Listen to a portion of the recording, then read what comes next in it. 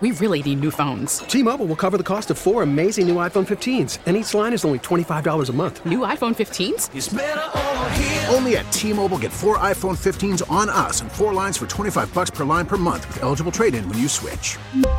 Minimum of 4 lines for $25 per line per month with autopay discount using debit or bank account. $5 more per line without autopay, plus taxes and fees. Phone fee at 24 monthly bill credits for well-qualified customers. Contact us before canceling account to continue bill credits or credit stop and balance on required finance agreement due. $35 per line connection charge applies. See T-Mobile.com. We get it. Attention spans just aren't what they used to be. Heads in social media and eyes on Netflix. But what do people do with their ears?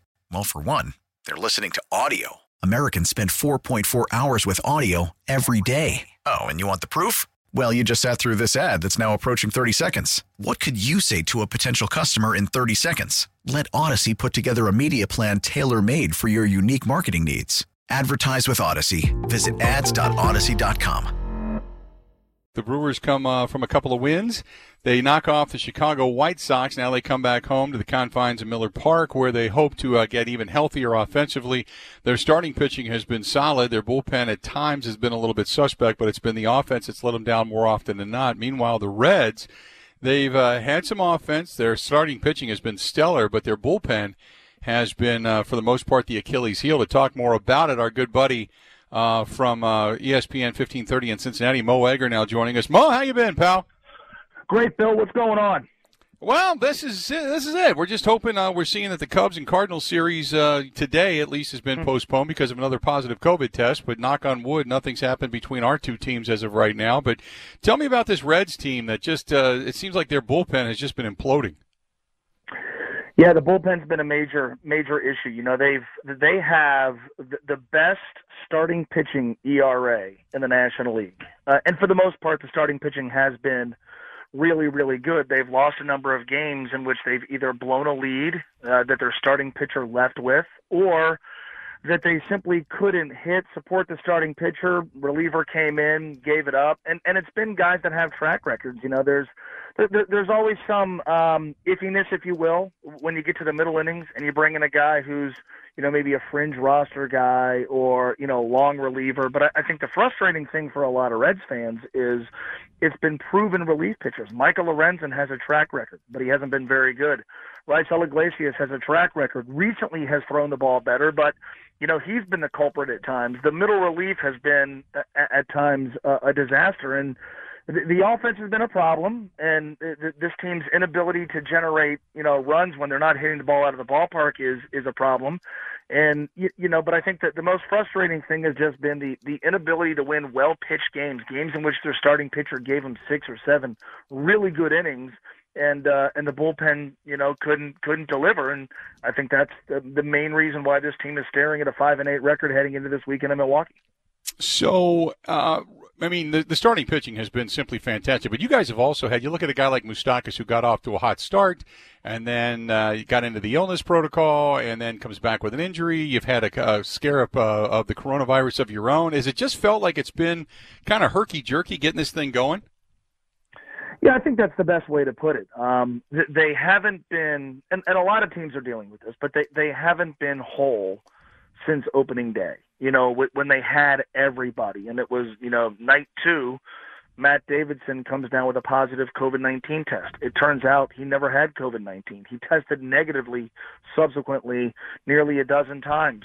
They've had to play without Mike here over the last couple of games because of a mild injury. But beyond that, the guys who have been in the lineup, you know, simply haven't produced. Eugenio Suarez hit 49 home runs last year. He looks like he's trying to hit the ball out of the ballpark every single swing. He looks overmatched. Dude is hitting below 100. They acquired Shogo Akiyama from Japan. The idea was, you know, he was going to give them a table setter at the top of the order. That hasn't happened. Joey Votto hit homers in their first 2 games. He is significantly cooled. You know, Castellanos has paid dividends. He's swung the bat really, really well. He's provided some pop. But across this lineup, it's up and down. And it's one thing when you know you have a team that's got a bunch of guys who, you know, can hit the home run and you're coming up empty. It's another thing entirely, I think, when you sought to really improve your team's ability to get guys on base, and that hasn't happened either. Their team on base percentage is .310. That's below league average. Almost 25% of their hits are home runs, which I think illustrates how feast or famine this lineup is. And then you compound those issues with the bullpen's problems.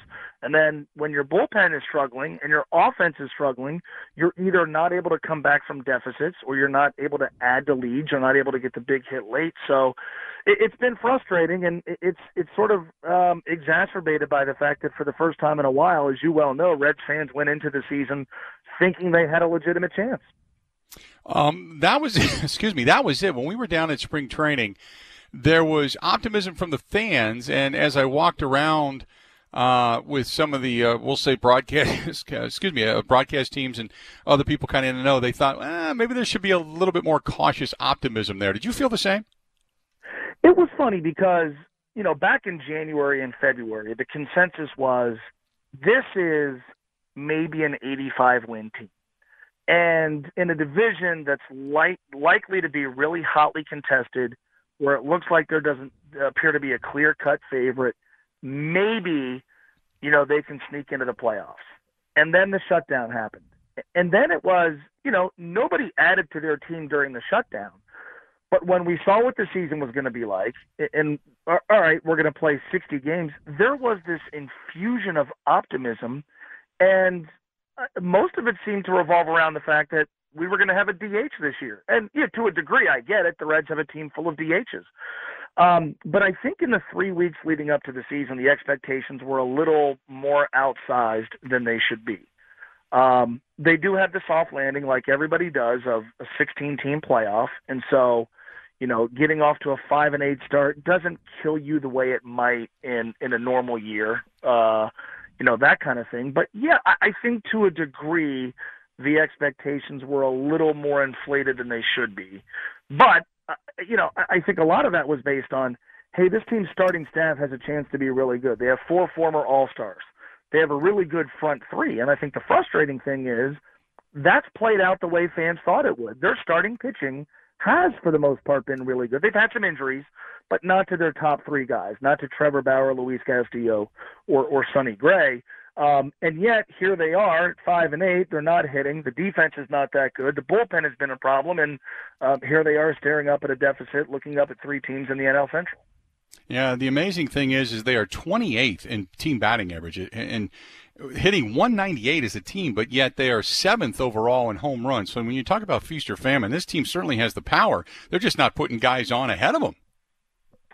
No, you're right. I mean, I think that's the biggest issue. I wrote a long piece before the season started asking a series of questions for the year, and one of them was, can Shogo Akiyama, who's the player they acquired from Japan, can he solve their issue with guys getting on base at the top of the order? And Bill, you followed this team for a while. In my adult life, I think that there have been, 2 constants. One has been my social awkwardness, and the other has been the Reds' never-ending search for a leadoff hitter. I mean, if you go back over the last 20 years, it's remarkable how bad they've been at that spot. And I think a lot of people thought this year, Shogo comes over from Japan. He got on base 40% of the time over the last 3 years. Probably not going to get on base that often here, at least in year 1. But you kind of thought maybe they have a guy who can set the table. And then if Votto can even go back to what he was 2 years ago, you have a 1-2 punch at the top of the order that should set the table. That simply hasn't happened. And then, when you're not hitting and you're in a lot of close games, it highlights the little things. And one of the concerns that people had about this team coming into the season was team defense. And I downplayed that a little bit because I thought, A, they have a staff that doesn't give up a ton of contact, and B, they've really invested in, metrics that help them position their fielders. That said, they've given up more unearned runs than any team in the National League. And it's not just errors. It's allowing preventable runs to score because you give up an extra base, or you don't turn 2 at second base when you might end an inning. Things like that. They're not a good base running team. And when you're mashing and you got a bunch of guys hitting the ball out of the ballpark and you're getting lights out relief work, these things don't matter as much. But when you operate with a small margin for error, which is what you do when you don't hit and your bullpen's not very good, suddenly those little things where you give away outs or give away preventable runs, those become big issues, and especially with the defense. And I think it's very fair to wonder if that is going to catch up to them, even when they do start hitting, even when they do start winning more games. In a big situation, can they make a key play in the field? As much as we overlook defense in this sport, I think that's a bigger issue than even I would have given it credit for being before the season started. Yeah, this is a team that in the Reds that is 11th best at hitting with runners in scoring position. It's just getting those guys in scoring position has been so much troublesome. But I look at it this way. You're talking about playing in Cincinnati. Usually the hitting is a little bit behind the pitching once the season gets underway. So in the next 2 weeks, which you may not have that kind of time if you lose more ball games, but in the next 2 weeks, I think you're really going to find out offensively where this team is, right? Yeah, look, I mean, the one thing you can say is after this weekend, the schedule has a lot of Pirates and Royals on it. Now, granted, in the Central, everybody plays those teams, but all right, even if you're looking up at the Chicago Cubs going, I'm not sure we can catch them, I think they've got a bit of a decided advantage, as does every team in the NL Central, against teams in the East and West, in that, the Pirates are awful, the Royals are terrible, the Reds are going to play them a bunch. They've missed their chance against the Tigers because they played them 6 times and only won 3 of those games. But if I think they look at it and go, okay, we've got 2 of our best 3 starters pitching this weekend. If we can get out of Milwaukee and not dig ourselves into an even deeper hole, the schedule and the pitching we face over the next week and a half is going to be forgiving enough that maybe we can get something going. That sounds easy, but, a lot of people 2 weeks ago would have said this team's going to get off to a hot start because they play the Tigers a bunch of times, and Detroit beat them 3 out of 6. So who knows? But, yeah, I think over the next week and a half, we'll get a firmer idea of what this team's going to do this year. I refuse to believe that some of the numbers you look at from some of their hitters are going to be what they I have a hard time believing they're going to be in 2 weeks or in a week and a half what they are right now. Eugenio Suarez is not an 091 hitter. They will hopefully get Mike Moustakas back. But it's a shortened season. A 5-8 start is different when you're playing 60 games than when you're playing 162. And so they can ill afford to put themselves even further back, which I think highlights the importance of playing well at Miller Park this weekend. Mo, great stuff as always. Stay safe. I look forward to seeing you down the road sooner rather than later, and then we'll talk again, okay? I hope so. Thanks, Bill. Appreciate it, pal. Talk to you soon. There you go. Mo Egger from ESPN 1530 down in Cincinnati. And you can find his stuff, as a matter of fact, over there on Twitter, at Mo Egger 1530. You can find him there. A great guy. Good to talk to all the time. And he joins us on the Schneider Orange Hotline. Schneider hiring drivers right now. You work hard, they treat you fair. 80-plus years they've been doing it. Call them 844-PRODUCT. Go to schneiderjobs.com. T-Mobile has invested billions to light up America's largest 5G network, from big cities to small towns, including right here in yours. And great coverage is just the beginning. Right now, families and small businesses can save up to 20% versus AT&T and Verizon when they switch. Visit your local T-Mobile store today.